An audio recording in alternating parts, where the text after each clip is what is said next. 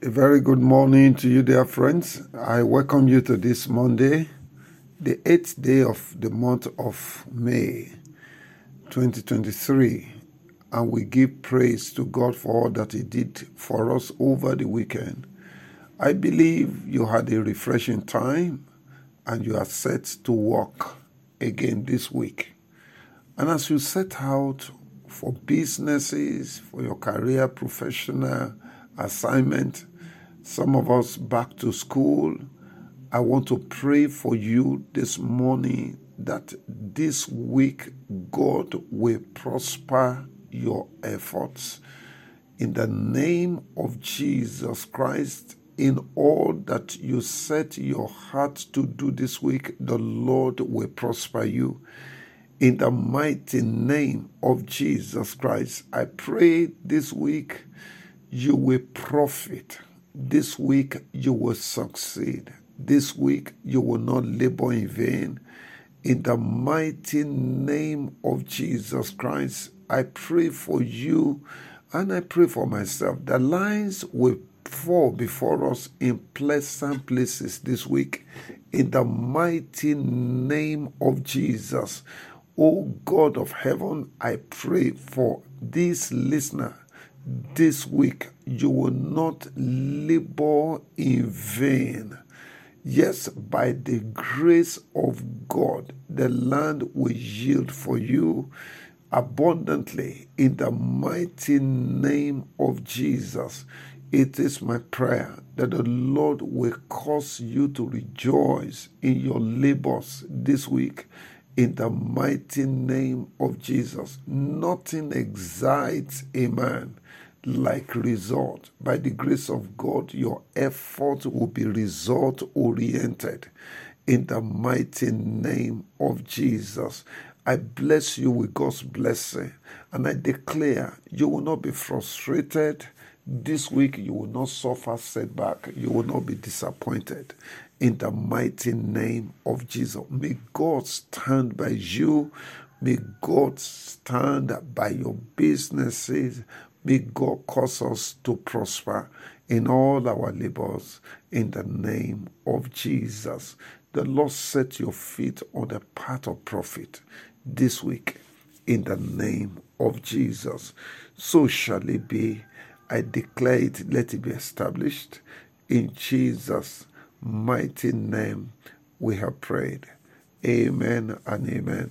And congratulations, beloved, for seeing the beginning of another working week. As I prayed for you, I believe the God of heaven who answers prayer will answer these prayers and fill your mouth with laughter in the name of Jesus. The Lord bless you, dear friends. I have a burden again this morning to challenge some of us. And I believe the word is even for everyone. Do not envy evildoers. Do not envy evildoers. You know, the world is full of shocking realities, shocking contradictions, many of which have left many people, particularly believers, wondering the place of the justice of God in our world. Some people have openly queried the true existence of God. And if God exists, then is what we read about Him in the Bible really true? Maybe someone has asked you before, or maybe you are the one who have actually wondered whether there is justice at all. I guess some younger generations may also have this trouble, particularly those who are brought up in the church, who have been taught about God's righteousness, how God hates evil. Take, for example, in the scripture, in Psalm 45, verses 6 and 7, he said, Thy throne, O God, is forever and ever. The scepter of thy kingdom is a right scepter. He said, Thou lovest righteousness and hatest wickedness. That is God. That God loves righteousness and he hates wickedness. That is the scripture. And of course, that is the truth. Now, some people have heard this and their hearts are filled with questions. For example, in Psalm 37, in verse 17, it said, For the arms of the wicked shall be broken, but the Lord upholds the righteous. This is the scripture. The arms of the wicked shall be broken, but the Lord upholds the righteous. In Proverbs 2, verses 21 and 22, it said, For the upright shall dwell in the land, and the perfect shall remain in it. But the wicked shall be cut off from the earth, and the transgressors shall be rooted out of it. That is the scripture. All right? And we expect these realities. In Job chapter 18, verses 5 and 6, because some of us have come across these scriptures. Possibly you have preached it, you have taught it to people. In Job 18, verses 5 and 6, it says, Yea, the light of the wicked shall be put out, and the spark of his fire shall not shine. The light of the wicked shall be put out, the spark of his fire shall not shine. He said, the light shall be dark in his tabernacle, and his candle shall be put out with him. That is the scripture. All right? Now, we expect these things to happen. But sometimes we see more or less the opposite. Psalm 7 in verse 11 says, God judges the righteous, and God is angry with the wicked every day. In fact, in verse 16, he said, His mischief shall return upon his own head, and his violent dealing shall come upon his own pate. Now, if these things are true, then we are filled with questions. And these questions are not only in our generation, but even in the generations before us. People are confused and wonder if there is divine justice, whether there is profit in trying to be righteous.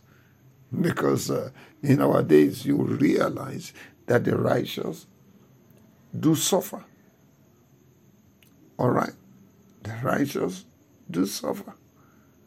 Yet the Bible says righteousness exalts, and sin is a reproach to any people. Now, if righteousness exalts, then why is the righteous down? In fact, in Psalm 94, in verse 3, there was a big question there. He said, Lord, how long shall the wicked, how long shall the wicked triumph? All right, that is a big question. We are seeing the triumphing of the wicked. Beloved, if you have not asked the question, people have asked. People are still asking. In Job 21, let me read to you what Job 21, verse 7 down to verse 13 tells you. All right? Because these are issues, realities. He said, wherefore do the wicked live and become old? Yea, are mighty in power. That is, the wicked are mighty in power. Is that not so? Their seed is established in their sight with them, and their offspring before their eyes. Their houses are safe from fear, neither is the rod of God upon them. Their bull, that is animals, like cows, gendereth, and faileth not. Their cow calveth, and casteth not their calf. All right? You see their business is thriving. They declare huge profits. All right? Their animals are multiplying. Their houses are safe from fear. They send forth their little ones like a flock, and their children dance. You see the children of the wicked. You know their stories. You know, their activities here and there. And yet, it appears their children are full of excitement. They dance and dance. The Bible says, they take the timbrel and harp and rejoice at the sound of the organ. They spend their days in wealth, and in a moment go down to the grave. They spend their days. They are wicked, and yet they are wealthy. If that is not clear to you, let me read what a man of God, Asaph, a sweet psalmist, also. Hear what he said in Psalm 73 from verse 2. He says, "But as for me, my feet were almost gone. My steps had well nigh slipped. I almost fell." He said, "For I was envious at the foolish when I saw the prosperity of the wicked. For there are no bounds," that is limits, "in their death, but their strength is firm." All right? He said, "They are not in trouble as other men, neither are they plagued like other men." Those are wicked people. He said, "Therefore, pride compassed them about as a chain. Violence covereth them as a garment." He said, "Their eyes stand out with fatness. They have more than their heart could wish. They are corrupt and speak wickedly concerning oppression. They speak loftily. They set their mouth against the heavens, and their tongue walketh through the earth." When they speak in Nigeria, people listen to them. In America, listen to them. In France, he said, "Therefore, his people returned hither, and waters of a full cup are wrung out to them. And they say, how does God know? And is there knowledge in the Most High?" He said, "Behold, these are the ungodly who prosper in the world.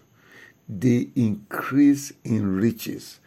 I'm telling you, beloved, there are people who have been confused.